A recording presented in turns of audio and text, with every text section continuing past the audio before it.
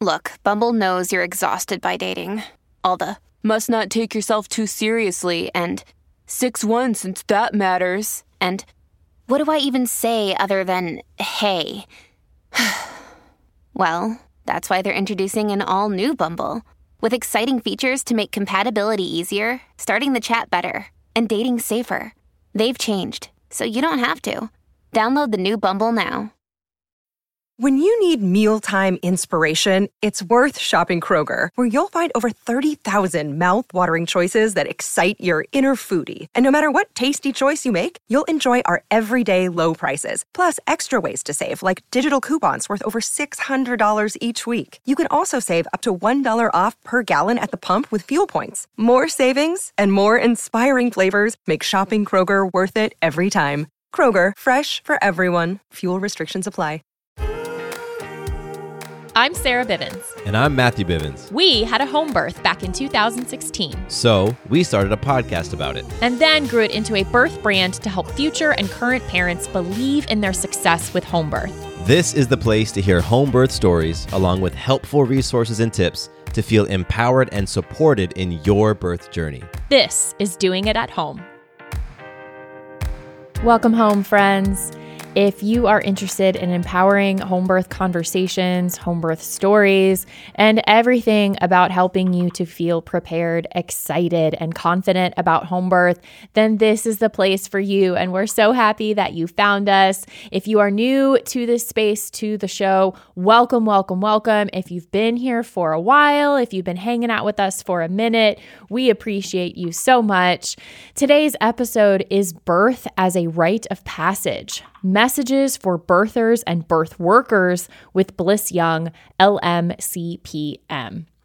Before we get into the episode itself, I just want to reiterate our gratitude for you being here with us and encouraging you to connect with us further, to get more involved in the community. There are a number of really great ways for you to do that, to take advantage of the resources that we have for you and the spaces to connect with other like-minded folks in the home birth community. So you can join our private group, you can follow us on all the channels, you can check out our resources for preparing for home birth, for feeling excited about home birth, learning from other people's experiences, and resources for the partners, because we cannot forget them. They are important. That's why Matthew is a huge part, an equal part of this whole experience, because that's what we realized in our own home birth journey back in 2016, that it was an equal effort and a team, a community approach. And so, we really seek to inject that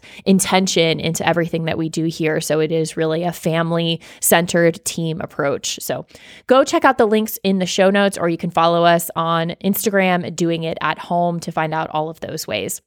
And if you haven't subscribed already to the show, we would really appreciate that to help us grow the show, grow the space, keep doing all these awesome things over here, keep expanding and growing. And if you feel so inspired to drop a review and a rating, extra thanks. So you're awesome. Thanks so much again. Today's interview with Bliss Young, it's so powerful, y'all. It's really, really amazing. So first of all, where will you hear home birth story details talking about the difference between modern and traditional midwifery, what to do when you feel inspired to enter birth work, and the connections of birth with both sexuality and spirituality. Where are you going to hear all those things? Well, in today's episode, because we are chatting with the incredibly inspiring, beautiful ball of light that is Bliss Young. Bliss is a home birth midwife, teacher, circle facilitator, energy healer, Reiki practitioner, a mother, yoga teacher, entrepreneur, breathwork facilitator, placenta encapsulator, and natural living consultant. What can the woman not do? And you've probably heard her alongside Dr. Stu Fishbein, who we've also had on the show, in their podcast, Birthing Instincts. So we get into so many powerful topics in this episode. Bliss shares some of her history into birth work, details of her own births, elements of midwifery, advice for current and future birth workers, because I know we have listeners right now who are starting their journey of birth work, or you have yet to, because so many talk about being inspired by their own birth journeys and getting into birth work as a result of that. So this is a great one for all of you, to plant those seeds. And we also talk about connecting with your sexuality in the birth journey. I encourage you to go check out Bliss's resources. Those are linked in the show notes, her website, her Instagram. Check out the Birthing Instincts podcast and one of Bliss's latest projects, The Innate Journey. Thank you so much to Bliss, so much gratitude and love for her. Quick word from our sponsor, and you'll hear our conversation with Bliss. Hey, it's Ryan Reynolds, and I'm here with Keith, co-star of my upcoming film, If, only in theaters May 17th. Do you want to tell people the big news? All right, I'll do it. Sign up now and you'll get unlimited for $15 a month and 6 months of Paramount Plus Essential Plan on us. MintMobile.com/switch. Upfront payment of $45 equivalent to $15 per month. Unlimited over 40 gigabytes per month. Face lower speeds. Videos at 480p. Active Mint customers by 531.24 get 6 months of Paramount Plus Essential Plan. Auto renews after 6 months. Offer ends May 31st, 2024. Separate Paramount Plus registration required. Terms and conditions apply if rated PG. Save big money on exterior wall lights. Now at Menards. Find your style with Patriot Lighting. Exterior lights enhance the look of your home. Choose from over 50 options from Patriot Lighting. Now through May 19th, get $10 instant savings on a single qualifying purchase of $100 or more on in-stock outdoor wall lights. Check out our entire selection of outdoor lights and see the rest of our deals happening now on Menards.com. Save big money at Menards. Hi, Bliss. Welcome to the podcast. How are you? I'm great. I'm so excited. I've been a fan of your podcast before. I think I was even doing one myself. So I'm just so tickled to be looking at you and talking to you and sharing our passion for this work. Thank you for reaching out. Oh, thank you. I mean, Absolutely. we're fans of All yours. Mutual. Yeah, it really is. It really is. So we appreciate you joining us here. Yeah. So, I mean, where do we start, right? There's so much that we can get into here. We have our plan, sort of, kind of, and we'll see how it goes because I know it's going to be even more awesome than, I originally thought. But I guess a great place to start would be a little bit of your origin, a little bit of your background and history that kind of brings you to where you are now, because your history with birth goes back and how your life experiences have influenced your movement into birth work is very profound. So I'd love for you to hit some high points there for us. Sure. So I have been in and around birth for a very long time. And my first introduction to midwifery was my older sister. And I was 13 and I sat at the foot of the bed at a birth center while she delivered my niece, who's now 35. And it was the most miraculous thing I had ever seen. Watching a baby's head come through her vagina was just like mind blowing, right? I had no fear. I was just fascinated. And I can't say that I knew at that moment. I know there's some midwives who are like, that was the moment that I knew I wanted to be a midwife, but it wasn't. But I was very intrigued by that. And it formed my openness, I think, for midwifery when I got pregnant myself 10 years later or so. And I did what everybody did. I checked my insurance card and I went to the OB that was in my plan. And I was halfway through my pregnancy. I was young. I was 19. I was a single mom. And then I was kind of like, wait a minute, where are the midwives? Like, how come, that wasn't something that I ran across. And so back in the day, we had to look up things in the yellow pages. This is way before internet. So I looked up, a birth center in my area and switched into a midwife's care there. There was a group of midwives that I worked with, and that was who cared for me in the latter part of my pregnancy. And I had a very long, very, very common for first-time moms. I had a very long labor. And I really pushed the midwife to let me come to the birth center probably too early now that I look back and have experience. But I think she felt for me because I was a single mom. And so she was like, okay, come in. So I ended up being at the birth center probably over 24 hours. And I pushed for 6. And she finally looked at me and said, I think we need to change it up. I think we need what the hospital has to offer. I think we need to try something different. And I hadn't even thought of that. Like, I just was in it. I was in my labor. But then I was like, okay, great. Let's go. Let's get an epidural. Like, let's have this baby. And she said she was hoping that I would deliver in the car, which I didn't. But I ended up having a lot of interventions. I had a forceps delivery and episiotomy and epidural. I was separated from my baby. And in that moment, that time, it was confusing to me. Like, here I am totally believing in birth, like not having any fear, like really just doing the whole thing. And so I wasn't expecting that. But now that I've been on this path for as long as I have, and I look back on that experience, I know that it was what was intended for me, so that I would understand the full breadth of what women go through. And that midwife did plant a little seed of doubt in my mind. And she told me that my pelvis was abnormal and that I probably would never be able to deliver at home. And so I went for the next 7 years believing that my body was broken and that I would never be able to have a home birth. And I met another midwife and I told her my story. And she said, you know, you have your pelvis is what we call tried, right? So a baby has passed through my pelvis, even though I needed a little bit of help. And she said, you deserve a trial of labor. Like, there's no reason why you can't give it a shot. And if you need to go to the hospital, we'll go. So I planned for a home birth for my second, and she came in 2.5 hours. So the first one was 36 hours. And she was born in front of the Christmas tree, and it was triumphant and empowering and beautiful. And I mean, the pictures of the elation on my face as I'm holding my daughter were just, you know, said everything. And that really gave me the passion to want to inform and educate and empower women around what is possible with midwifery care. And, you know, there were so many other things. Like, I learned so much from my midwives in terms of nutrition and lifestyle and how to care for my children naturally. And there was just so much that I couldn't believe that midwives weren't more mainstream.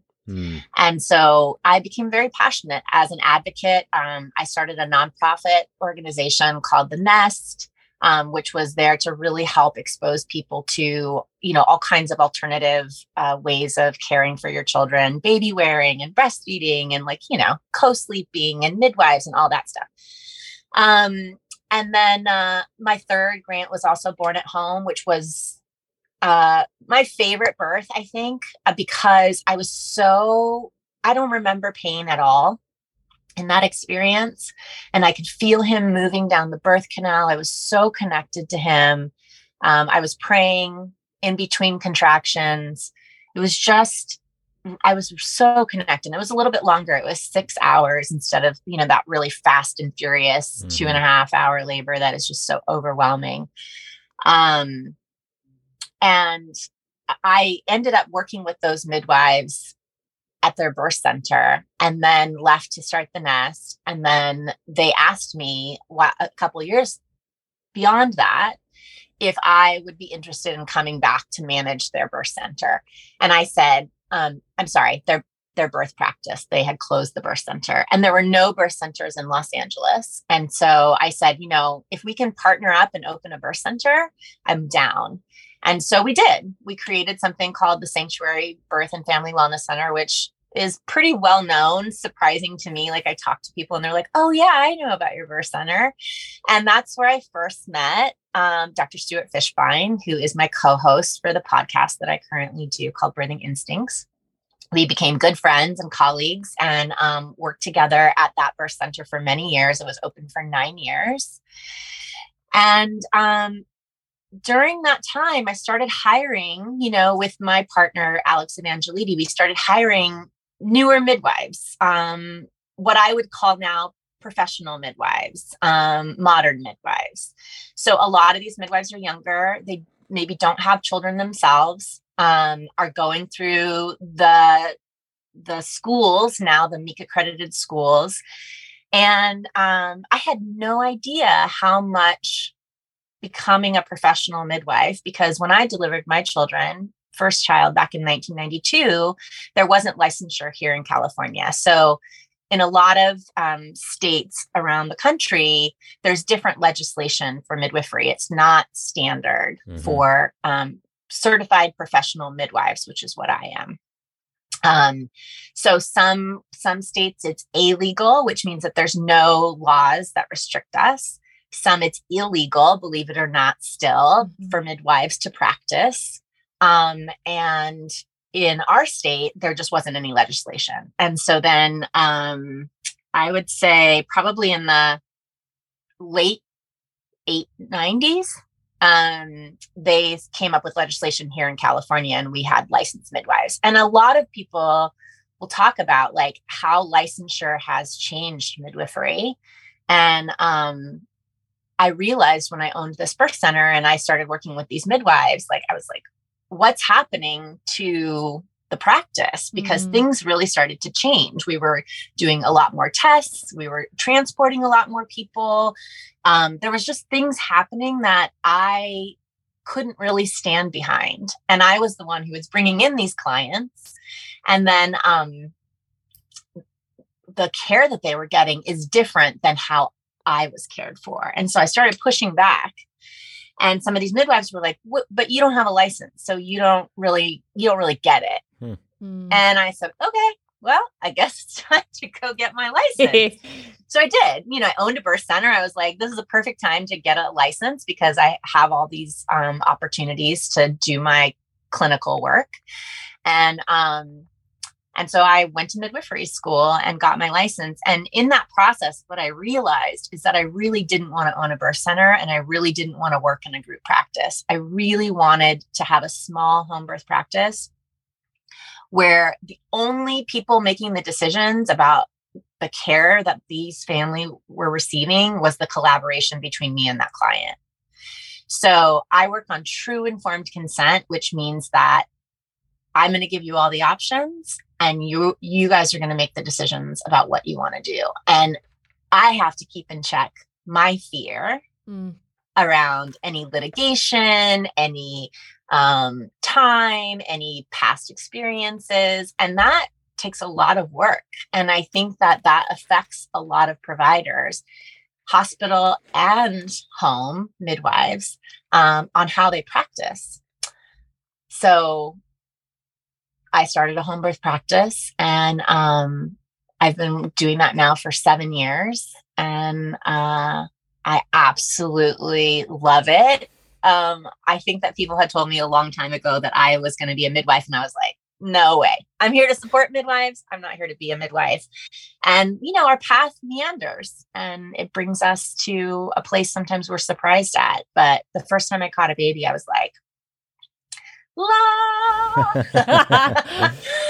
this is it. Yeah. This is where I feel the most comfortable. When I walk into a birth room, I don't have any fear. I really am just madly in love with the process and the intimacy. Anyways, I've been talking a really long time, so I'm going to pause and let you. Love it all. Awesome. I already have a full page of notes. I know. Obviously, I could just talk. I could just talk and talk and talk. But it's so great. It's so great. I mean, there's so many nuggets from what you said. I mean, one of the most recent things that really resonated with me is you talked about the opportunity for you to stay in check with your own stuff as you are collaborating with and allowing the space for the families you work with to make their own choices.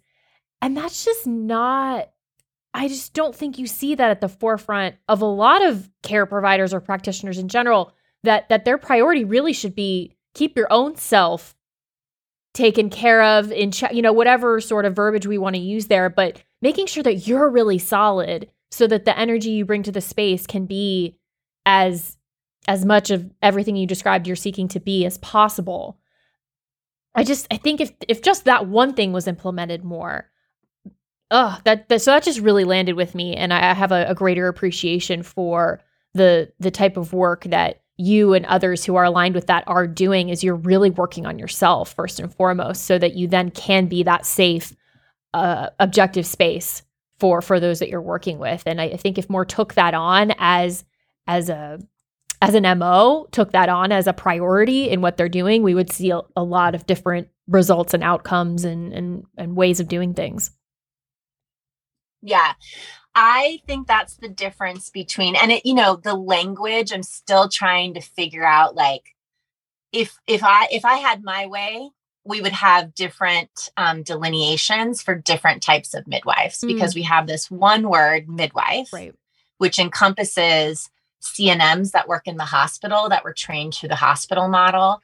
We have this, what I'm calling the modern kind of professional midwife. We have traditional midwives. We have spiritual midwives. We have birth keepers. I mean, there's all of these different terms. And I think it would be really amazing. And it's something that I've been kind of percolating for a few years now.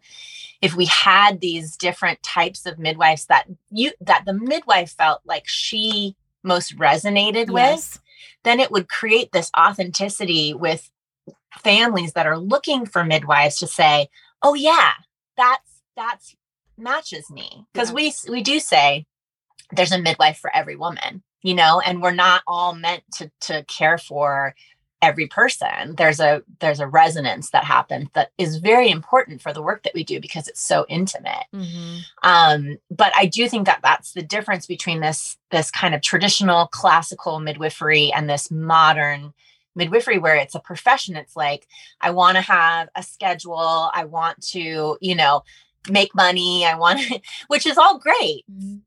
There's nothing wrong with that. But for me, and the other thing that I'm noticing as I'm looking at like chat boards and stuff, as we're starting to talk about some of this stuff with midwives, is, we can't escape that the modern world is different than the world where we lived in villages, and, midwives were the wise women who had the children, and that, like, they were the herbalists, they were the medicine women. We have different things that we have to consider. And,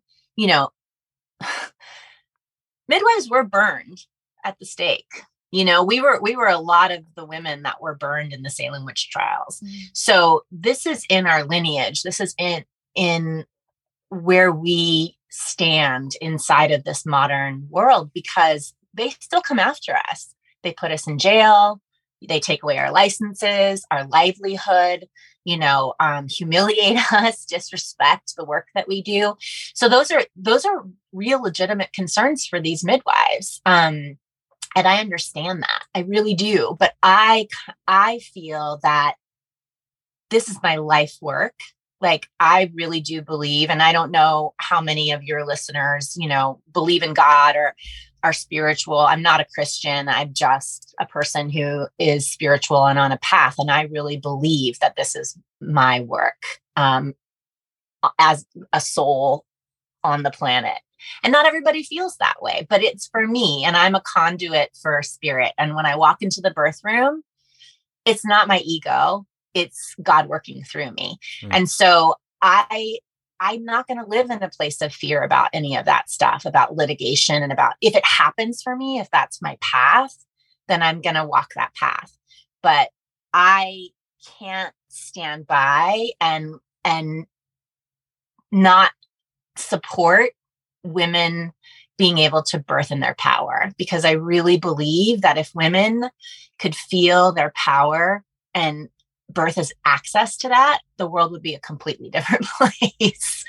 We would have balance. And we have to all admit, the world has gotten a little crazy. And so for me, this is the way that I am doing my part to, like, quote unquote, change the world, is supporting women and being in their power. And if you tell them how to push, or whether or not they can do that test, or how to trust their instincts, like all of these small microaggressions that we do with women. We talk so much about what happens in the hospital, but let's be honest, this shit is happening at home with midwives. And it's complex. It's a very complex issue. And so all I can do is stand in my own truth and speak authentically about my beliefs, and the people that are meant to connect with me and work with me are going to find me. But it's not for everyone. I wish it was. I wish everybody could, not be afraid when they walk into a birth room. That would be ideal. But we live in a very complex world right now.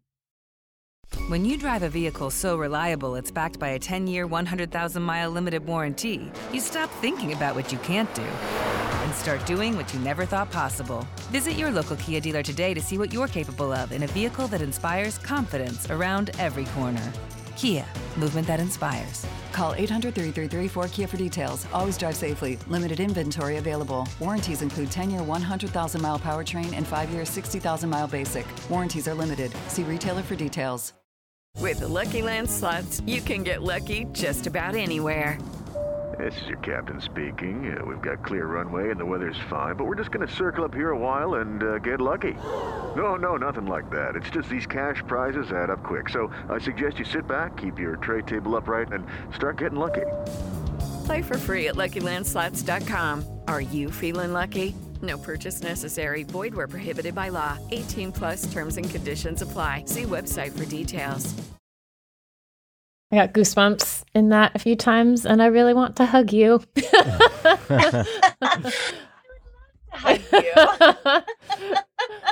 I want to keep on this in this vein of talking about some of the nuanced differences within the world of midwifery, because I'm curious to understand a little bit more of. We don't necessarily have to divide it between traditional and modern midwifery. Right, because as we said, there's a lot of nuance. There's a lot of nuance in there, as you said. So I just want to understand from the experience of the mom or the family who goes and work with different types of midwives. One of the things that you said was, litigation and the fear of litigation. And if I'm sort of interpreting what you're saying, it's like the fear of litigation will cause the midwife to practice or advise in a specific type of way because they're trying to. There's that fear involved versus what you were saying before of just removing yourself from the equation and what you're bringing to the table and simply allowing intuition and offering up of options. So, can you speak a little bit more to some of those differences that you're seeing as you're in the chat rooms, as you're talking to people, as you're hearing stories? What are some of the big differences that you're seeing in this sort of new age midwifery? Well, I mean, it's become like a subcategory of obstetrics. Yeah. So, it's like we're doing all the same tests. We're doing all the same procedures. We're on the same schedule. So, and that is, it's fine because then you're offering people everything that's available. Right. So I want to be able to provide and offer people everything that's available. So let's give an example of gestational diabetes, right? So it's something that we always test for in the middle of pregnancy. However, there's this really gross drink that is standard in the care that I wouldn't feed a pregnant woman if you paid me. Right. So I don't, I let them know that that's the standard of care. And if they choose that, I'll send them to the lab and they can have that drink at the lab and do it there. I'm not going to carry it, and I'll tell them why I don't carry it, but I'm never going to tell them that they shouldn't do it. I'm just going to say, this is not something that I carry here, but here's the option. There's so many other ways to test for gestational diabetes. Postprandial, which basically means you have them eat a normal meal and then you follow up with blood work to see how their body is responding to how they eat, rather than loading them with all the sugar and artificial colors. That if a woman is really healthy and she drinks that drink on an empty stomach because she's supposed to fast, she's going to feel like shit. Yeah. And sometimes you get these numbers that spike because her body is responding to something she's not even eating. Yeah. So they can also, another way of really empowering a woman is give her a home glucose monitor and a diet diary and have her test after she eats. And then what happens is she's empowering herself because she's watching what she's eating. She's seeing how she feels. She's doing her own testing. And so she's able to really connect the dots for herself, because women who get gestational diabetes in pregnancy oftentimes will get full-blown diabetes later in life. So you're giving them tools to be able to care for themselves and understand their body. the other thing is they can just decide that they don't want to do this test. So we talk about the risks of gestational diabetes. What are the risk factors? Do they have risk factors? Do they want to test for this? But a lot of times in midwifery practices, and definitely in doctor practices, that's not an option. They want, like, you have to do these tests in order for the midwife to feel comfortable. And for me, that's just, you know, in my third pregnancy, I did no ultrasounds, no tests, none of that stuff, because for me, I wanted to just enjoy my pregnancy. I wanted to, whatever came at me, whatever was meant to be, that was what I was going to accept. And so if a woman comes into my care and wants to have a pregnancy like that, I'm 100% going to support her on that, as long as she understands. But there's this thing called defensive charting that midwives talk about, they're learning. And basically what it is like, you have to chart everything just in case you get sued or you have to go to court or there's a bad outcome. Yeah. And so we live in this place as midwives where we're like, at any point, someone could take away our license. And so we're always having to protect ourselves. We have to have them sign all these forms. We have to make sure that we chart in a way that, you know, we're protecting ourselves. So it puts you in this mindset of fear. Yeah. And, you know, so it's a totally different way than going in. And so you might transport sooner. You might make different decisions, and you definitely are wanting to skew clients into a particular way of managing their care that makes you feel comfortable and makes you feel protected. And again, I understand. I'm not blaming anybody for that, but you have to be able to see that it will change the way that you care for somebody. Did I help? That was a great point. That? And I love the example of gestational diabetes, because that is something that comes up a lot, especially in our community, you know, the inquiry of that and the test itself, and, you know, just how something like that could be managed in one route, in one mode of thinking, in one way of what your priorities are and who you're beholden to and what liabilities might be at play, versus other routes. So I think that was an awesome example. Yeah. And there's hundreds of those. Yeah. Yeah. Right. Right. Yeah. Yeah. It's really interesting, because as you describe that, it makes me think, well, the midwife who is going to kind of like how you described yourself, you know, you remove your fears from the situation and you just present the options. It's like you have this attitude of, I'm going to accept whatever consequence comes. I'm going to accept if this is part of my path, and I'm going to walk that path if it is litigation or something else. I mean, that's a very courageous stance to take as an individual, as a midwife. And it is interesting to hear you say that obstetrics is sort of reaching its hand into the midwifery world. And now you have people who are trying to have this defensive charting and make sure that they dot their I's and cross their T's to an extent that is beyond what was, you know, normal in midwifery, to where now we're just, again, I'm trying not to generalize too much, but from what you're saying, it's hard not to. Yeah. To practice this sort of traditional midwifery, it's like you just have to, okay, I'm going to take whatever comes with it, because the landscape is changing so much that if I'm really about supporting from this heart space and allowing things to unfold in the process and allowing mom to tap into her own tuition without guiding things in a certain direction, it sounds like there's risk now involved in that to a greater extent than there was in the past. I guess is what I'm getting at. Well, yeah. I mean, again, like, let's go back to like the village, right? Or we just interviewed a woman, a midwife who is working with Doctors Without Borders in South Sudan. And she left practicing here in the States to go and do this work because she can really give her gifts in a way where she's not afraid of that. You know, she's able to do twins and triplets and breech and all kinds of things that they've said to us midwives here in California, especially, like, no, you can't do that. A woman doesn't have the right to choose you to be by her side, when we've been doing that for millennium. Yeah. So like all of a sudden, you know, legislation and doctors and a lot of men, really, I mean, it's a very patriarchal thing to be able to take birth away from women, put it in the hospital, take away their faith in their bodies, make them afraid, medicate them. You know, this is very different than how we practiced before. Yeah. So it's a shame. It's really a shame at what's happening and how much fear there is. And I'll tell you, like, when COVID came through, and it really highlighted for me how fearful we are just as a species right now, you know, and how much we want to control everything. And women, we are, right, mammals.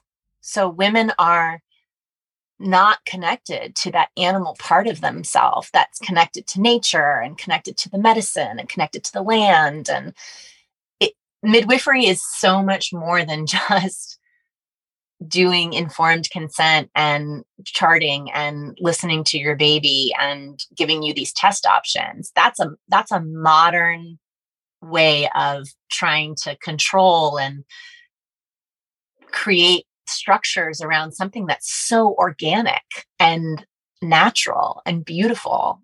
And so that's, you know, I tell people, like, a great analogy for how I practice is, you know, if I was going to sail around the world, I would need to know how to deal with storms and emergencies and how to fix the boat and all of that. But that's not why I'm sailing around the world. I'm sailing around the world because it's beautiful and amazing. And so as a midwife, I'm supporting these families because it's intimate and beautiful and empowering and connected and a rites of passage and, you know, all of these beautiful things.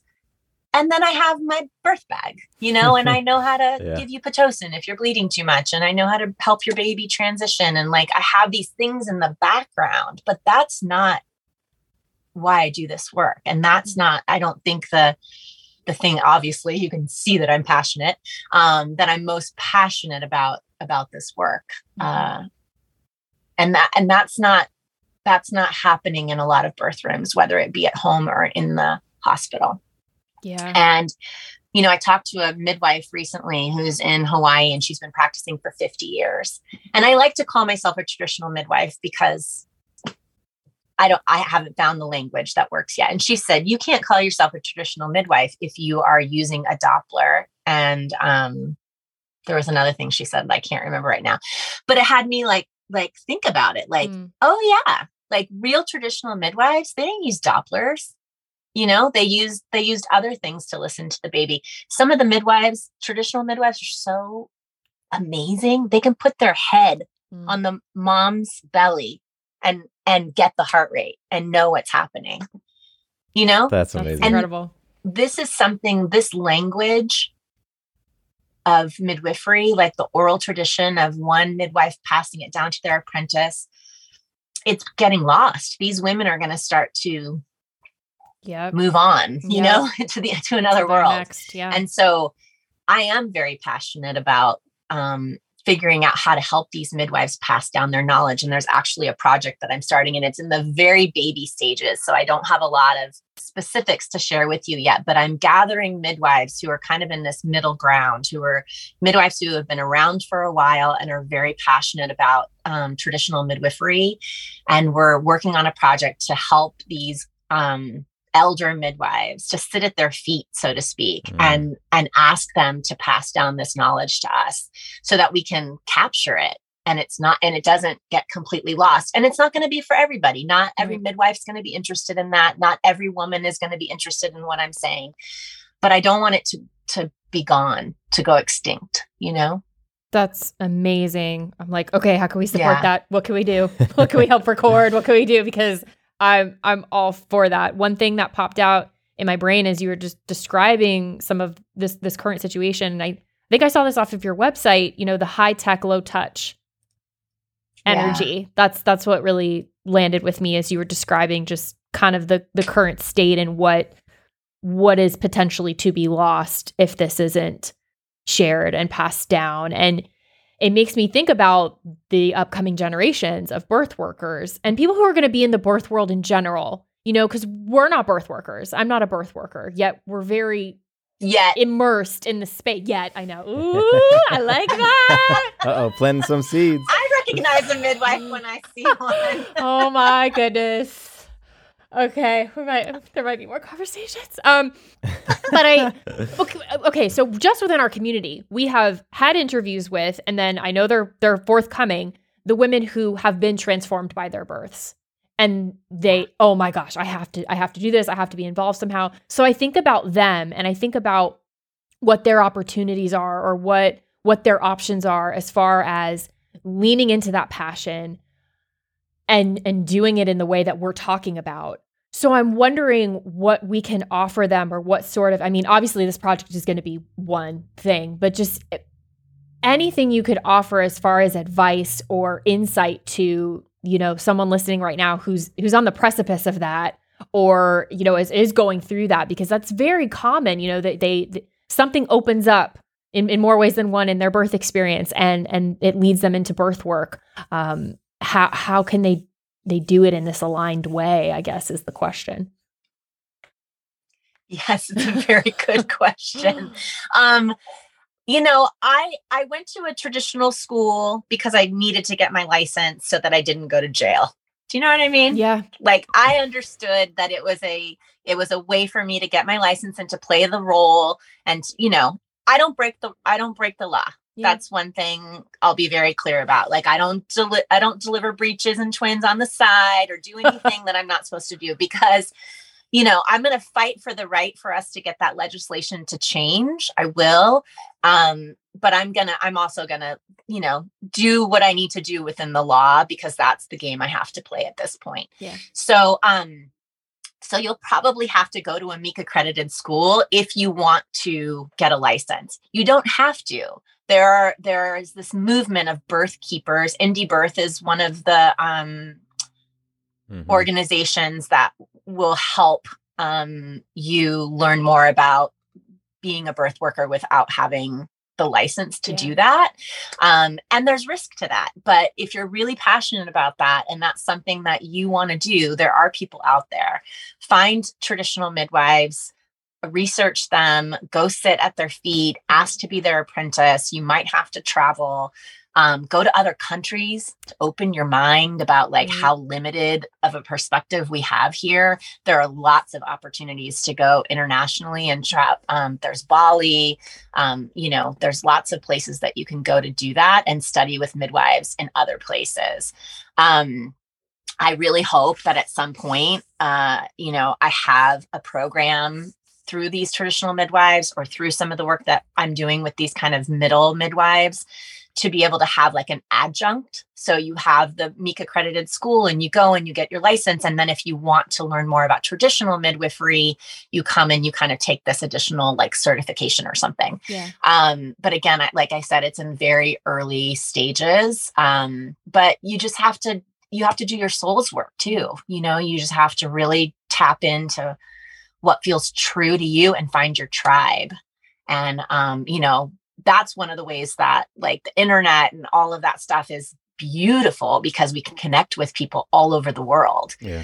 And so I think you have to have the courage to speak your truth and to be out about it, so that you can find other like-minded people. Because if you're afraid to really be true to yourself, then no one's going to know that you resonate on that perspective. Yeah. Does that make sense? Yes, it makes so much sense. Yeah. And I just yesterday I finished what we called the Innate Journey. Innate Journey is the childbirth education class that I started with another amazing birth worker, Hayes.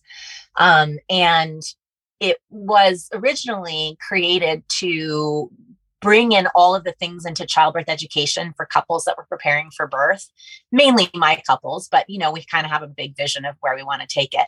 So, it was to bring in all of the stuff that we felt was missing. So the sacred of birth, the ritual of birth, how sexuality is so important through prenatal how your partner shows up in the birth room, what postpartum looks like for you as a couple, how we keep couples together, because so many couples break up in the first year after a baby is born. And so like that was really important to us to weave in. And then we had all of these birth workers that were like, can we come audit your class? Can we come see what you guys are doing? And so we decided, you know what, let's just create something for birth workers in particular. And we did one in LA last year. And then this weekend in Santa Barbara, we did a retreat over 2 days with a group of birth workers. And you guys, like, besides the traditional midwifery stuff, this is my like passion, because what I get to do is I get to fill up these birth workers, inspire them, connect them to their own passion, their own sexuality, their own authenticity, and send them back out. They all came up with projects that they're going to fulfill before the end of this year. And then you send them back out into the world, like lit up and inspired. And then they get to like touch all these people, you know? So I'm pretty lit up about this workshop. So we'll be doing more retreats. I think we're going to do one in Bozeman, Montana next year. And that one might be a little bit longer. So stay tuned, I guess. I have some things in the works. Heck yeah. I'm like, oh, I want to go. Okay, good. You should come. That one thing, I love that you mentioned this, is filling up the birth workers, because that's a perspective of mine that's been opened up in the years of doing this show. You know, we started out by sharing the birth stories. And so of course, naturally, it's like, how can we empower the parents? Like, how can we empower pregnant mothers? How can we do that? Yes, that's super important. And now I'm in this vein of thinking, you know, a couple years into this, okay, how can we support birth workers more? Because we really need to do that, because so many of them, I feel like, get burnt out. I mean, just naturally, resentful, even to, you know, whether it's to the system or to their own clients, because of just, you know, whether they're not valuing their services, or, you know, they're not getting paid enough. They can't pay their bills, you know, things like that. I'm like, gosh, we need to support birth workers too. I mean, everyone needs the support, but how can we have tailored, specific energy and resources and love poured into them? Because that's going to be, going back to what we talked about earlier, if you're taking care of you, then you can be that strong space holder for the families and for the birthers. So, I'm feeling you on that. I think I'm really excited to hear more of what comes out of that. Thank you. Yeah. And, you know, it's true that I think the average lifespan, I was going to say, the average career for a midwife these days is 5 years. Wow. Oh, that's interesting. 5 years before they are done and they want to throw their phone in the ocean and never come back. Wow. So, you know, we've got to find boundaries. We've got to learn about self-care, and really knowing how to balance out like the giving, because we give so much of ourselves, and how to fill our cup up again. And it's invaluable work for midwives and doulas, especially, you know, those of us who are on call, to be able to figure out like how to really care for ourselves and give in the ways that we want to give in a healthy and balanced way. Yes, it's imperative because you know, by 5 years, you're just starting to really like gain some mastery, and then you retire. So, you know, we're missing out on all that wisdom that they're gaining as well when we lose them from burnout. I want to go back to something you said when you were talking about your retreat and this other passion that you have in supporting birth workers and people, and it's the sexuality component and the sexual energy. Can you talk a little bit about that and how you see that all plays a part, obviously in conception and all of that, but just in birth and living your fullest life in general? Can you talk to us about that? I'd love to. I love to talk about sex, by the way. Yes. Wonderful. Let's get in it. Ask me about that anytime.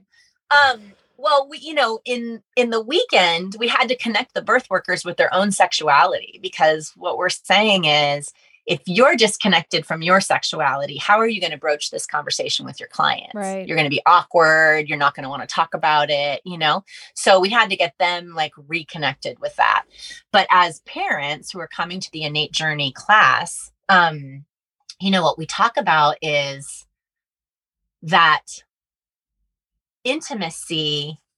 Well, first of all, in birth, oxytocin is the main hormone that initiates labor and keeps labor flowing naturally. So a lot of times when we're preparing partners, specifically men, but, because if it's a same-sex partner, they're going to understand this a little bit more than, men and women are different. And so sometimes we have to help men because this is a really intense experience that they're going through with their partner. And it's like, how do you quarterback a game you've never played? Right. Wow. So we're really trying to help them understand this. And the great thing about when you start to talk to them about the sexuality piece is what we're telling men is like, you already know how to open her up, how to soften her, how to help her feel aroused. Like you've done this many times. So you're just going to bring that to the birth room, because if she feels soft and open and relaxed, the hormones are going to flow and everything's going to move forward. And so we tell men that and they're like, oh, I can do that. That's not hard, right? Like that becomes an easy thing for them. So then you just help them start to take some owner and mastery over the space, whether it's in the hospital, easier to do at home, obviously, right? Because you don't feel like someone's coming in and out and it's your space, and you could close your bedroom door. You could go in your own shower, like those things. It's easier for you to take a little bit more ownership in that arena. But if you help empower them, like, this is your birth, this is your space. Open mouth kissing softens the throat. The throat and the yoni are connected. All of this helps things move forward naturally. So if you're not having sex in pregnancy and you're not feeling connected in pregnancy and you're disengaged from this part of it, how are you going to just drop into the birth room and all of a sudden bring your magic? Yep. Like, it's facilitating it. So we talk about tantra. We talk about things that don't necessarily have to do with like penetration. Right. How do you have intimacy? Because you're not going to be able to have sex for 6 weeks or longer. Sometimes women take a lot longer. How do you keep that intimacy and meet each other's needs as a couple without just the orgasm and the penetration? So it starts in pregnancy and it moves through this amazing, connected, beautiful experience that you have in the birth room together. And then you can bring that through to your relationship, that through line. So again, like I said, I like to talk about sex. We could have a whole episode on this. We certainly can. We call them sex episodes. Yeah, we talk about it on our show. And one thing I want to ask you is, all right, so how do you help the individual or the couple who has not connected yet with the importance of their sexuality and their sexual energy? Because for somebody who understands and has their own it has its own importance to them in their lives, then they might say, okay, wow, thank you for highlighting to us that it's important for us to do this. But then there's other folks who just they don't have that same sort of connection or context around it.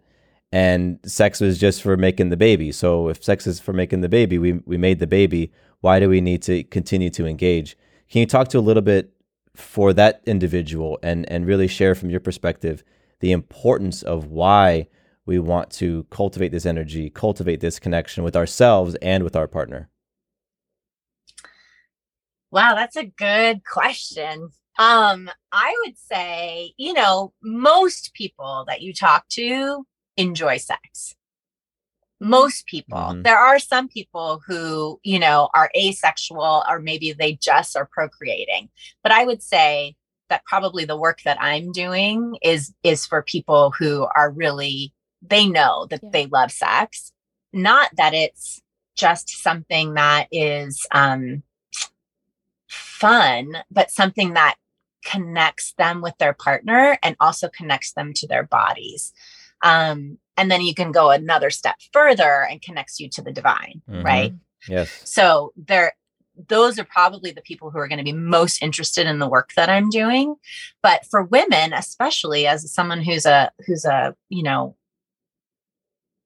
provider of healthcare for women, like having connection to our sexuality and having orgasms on a regular basis is actually really healthy for our everything, how we're connected, how we move into menopause. Like, it's all so connected. And because, there's like atrophy and all kinds of stuff that happens in menopause, that's a lot of times having to do with not being connected to your own sexuality and not having regular orgasms and pleasure. So, and owning and understanding that. So you can go down that road. You can go down the road of being connected and intimate with each other, keeping the family together by having intimacy. And again, this is not necessarily just about penetration and orgasms. This is about loving and connection and physical intimacy with your partner. And if someone is so disconnected from desiring that, I would probably ask them to go a little bit deeper with doing some work about where their block is, because something happened. There's some trauma, in their space. And I can only do so much. I'm not a therapist, although we do put on that hat a lot, but there are some boundaries. You get to a certain point with some people and you're like, okay, I'm going to direct you to do some other work because this is kind of beyond where I'm at. But the other thing is that oxytocin play that happens in labor. If someone's wanting a hospital delivery and they're wanting to be medicated and the dad, is going to kind of sit back and watch TV, that's a different experience than what I'm talking about. Someone who really wants to be present and available and connected and have a really involved experience, they're going to have to understand how the intimacy and the safety and the openness and the oxytocin is going to affect a labor moving forward in a straightforward way. Yeah. It's just part of it. I get that. The genesis of the question that I asked you was for Sarah and I in our relationship, definitely in our pregnancy and birth, sex and sexual energy and that sexual connection with ourselves and with one another was so important. It was so important. And so it was when our midwives were talking about, have sex when the contractions start, or when Sarah, you realize you're in labor. It's like, have sex. What got baby in will get baby out. For us, it was, we were planning on doing that already. Like that's a part of, it's a part of who we are. And it's a part of who we are now. It wasn't a part of who we were 10 years ago because we hadn't yet individually really connected deeply and intimately with our sexual energy and our sexual, who we are as sexual beings. It took time for us to get there to where now everything you say, we're just nodding along yep, it all sounds amazing. So that's where my question was coming from, because for us, it was a process to get there. And I appreciate what you're saying. Like, you work so well with the people who already are somewhat in that ballpark. They're already thinking that way. And they want help potentially accessing and bringing more of that out. I think it's a reason why we have a number of episodes in our podcast that are dedicated to sex and intimacy and, how to keep the intimacy and the connection going. It's a big part of all of it for us. So, I mean, look at you guys, you work together, you have a long-term marriage, that has obviously been a part of what you would say is the success of your relationship. So people who are looking to you as kind of mentors, like, how do you guys do it? That's a key part for you. And so you kind of can go back and speak to that. It's going to continue to evolve, but I'm sure that evolution is part of what has kept your relationship and your marriage healthy. It is. And I think it's so fantastic that you have that as part of this, the coursework and the retreats that you're doing, because there's so much more than letting people know about the processes of birth and different things like that. So Sarah was taking notes when you were talking about your retreat and what you're doing. And I'm like, I'm excited too, because it's right down our alley. Oh yeah. It piques my interest. And I love that you're out there doing that type of work. Great. Thank you. Me too. One final thing that I would love to close out here with is actually harkening back to one of the earlier things that you said, and I marked it because I'm like, oh, this is a great learning opportunity, especially for listeners. You talked about your first birth being exactly what was intended for you. And that's something I hold that space for everyone in terms of processing their birth, especially those that didn't go necessarily the way that they planned. You know, we have a lot of conversations here, whether it's elements of birth trauma or hospital transfers that end up in a lot of convoluted emotions and processing and unpacking. I was just wondering if you could, because you made that connection for yourself of what it was intended for, you know, because it contributed to that breadth of knowledge you have now in what you do and who you be in the space that you hold. Is there anything that you could offer for someone that could be helpful in terms of unpacking and making that connection of why their birth was intended for them? A possibility for them to come to that understanding for themselves, if for nothing else, but for healing and how it can integrate into their life, no matter what they do. They don't have to be a birth worker, but just how someone can see how their birth unfolded and how it was intended for them. You know, people ask me a lot of perspectives that I have, and I cannot separate the journey that I've been on without talking about God. Mm. So for me, we're a soul that has come into this body and is on this path, this life school, to be able to learn and evolve. And midwifery, obviously, for me, is that part of my path. And each step along the way is what has brought me to being on this path. So not everybody might be a midwife, like you said. You might be a mom. You might have some other passion out in the world that you're doing. And each time you come and you face a challenge, it's an opportunity for growth. And so I think it's about creating that context of like every time you kind of get up against something and you're pushed or you're feeling the friction, is to be able to look at it and go, oh, okay, what is there to learn? What is available for me inside of this? You know, I lost my daughter to gun violence right before the pandemic. And I know that it's something that most people will look at and they'll be like, I could never lose a child. I don't know how to survive that. It's the unimaginable. And it's pretty shitty. That's true. And it has been a really intense growth period for me in how do I get back to this work? How do I get back to finding passion again? How do I find joy and beauty again in the world, you know?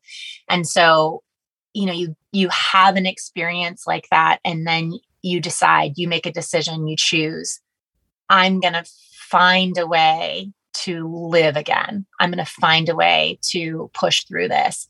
And I think that every time as a human being, and there are lots of places, there are a lot of people suffering. There's a lot of grief right now. There's, you know, we're in a time post-pandemic, if we can call it post, you know, there's a collective grieving of what has been lost. And so I think we're all up against this kind of edge, whether it's your, you know, the birth that didn't go the way you wanted, or, you know, broken marriages, or, you know, all of the things that are going on right now. They're opportunities to be able to grow as human beings and to deepen who we are. And it's a hard pill to swallow sometimes, like when your birth doesn't go the way that you expected it to, especially if you planned and you thought that, you know, you understood everything and you did all the things and you checked all the boxes. And it doesn't always make sense right away. And I think that's the other thing, is to have the patience to know, like, if you hold that context, there's a reason for this. It's going to show itself. It might be years or decades down the road that it comes together and you're like, oh, that's the part, you know, that's woven now into the fabric of who I am. But when you look for it, when you have enough of that positive mindset to be able to like hold the space for it and look for it, it's going to come to you in such a beautiful way eventually, rather than life just sucks and it's not meant to be and that person sucks and turning it on yourself. Yeah. I didn't do enough, or, however you might turn that into a negative. Yeah. If you hold the space for something beautiful to come, it will come. Thank you so much. I'm really glad I asked that, because that was really powerful. I appreciate you so much in your candor and your vulnerability and transparency, and just the full on open-heartedness that I get from you.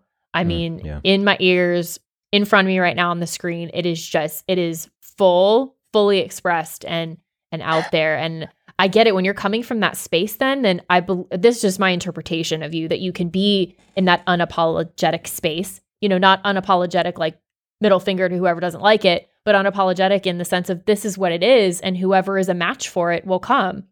And that's what it is. And I'm so inspired. I'm so grateful to have this conversation with you, that you are out there continuing to do what you do. And I'm all about whatever I need to do, or what space I need to be in to keep fanning that flame of what you've got going on, because it is incredible. So I'm so grateful for this opportunity in this moment, and to share this and to be connected. This has been a really, really magical day for me. Oh, thank you. Mm-hmm. I'm very honored. And, there was a point in the last year or so where I was like, am I ever going to get my passion back? And it's so interesting over the last, I think 8 weeks, maybe, as I'm starting to land again from my trip. I've been gone for 8 months on the road. I can tell it's back. And so it's so exciting for me to know that I have more to give, and that, there's going to be something really interesting coming out of this last part of my life here. So thank you for the opportunity to share with you and with the people who listen to your podcast. I'm honored, truly honored.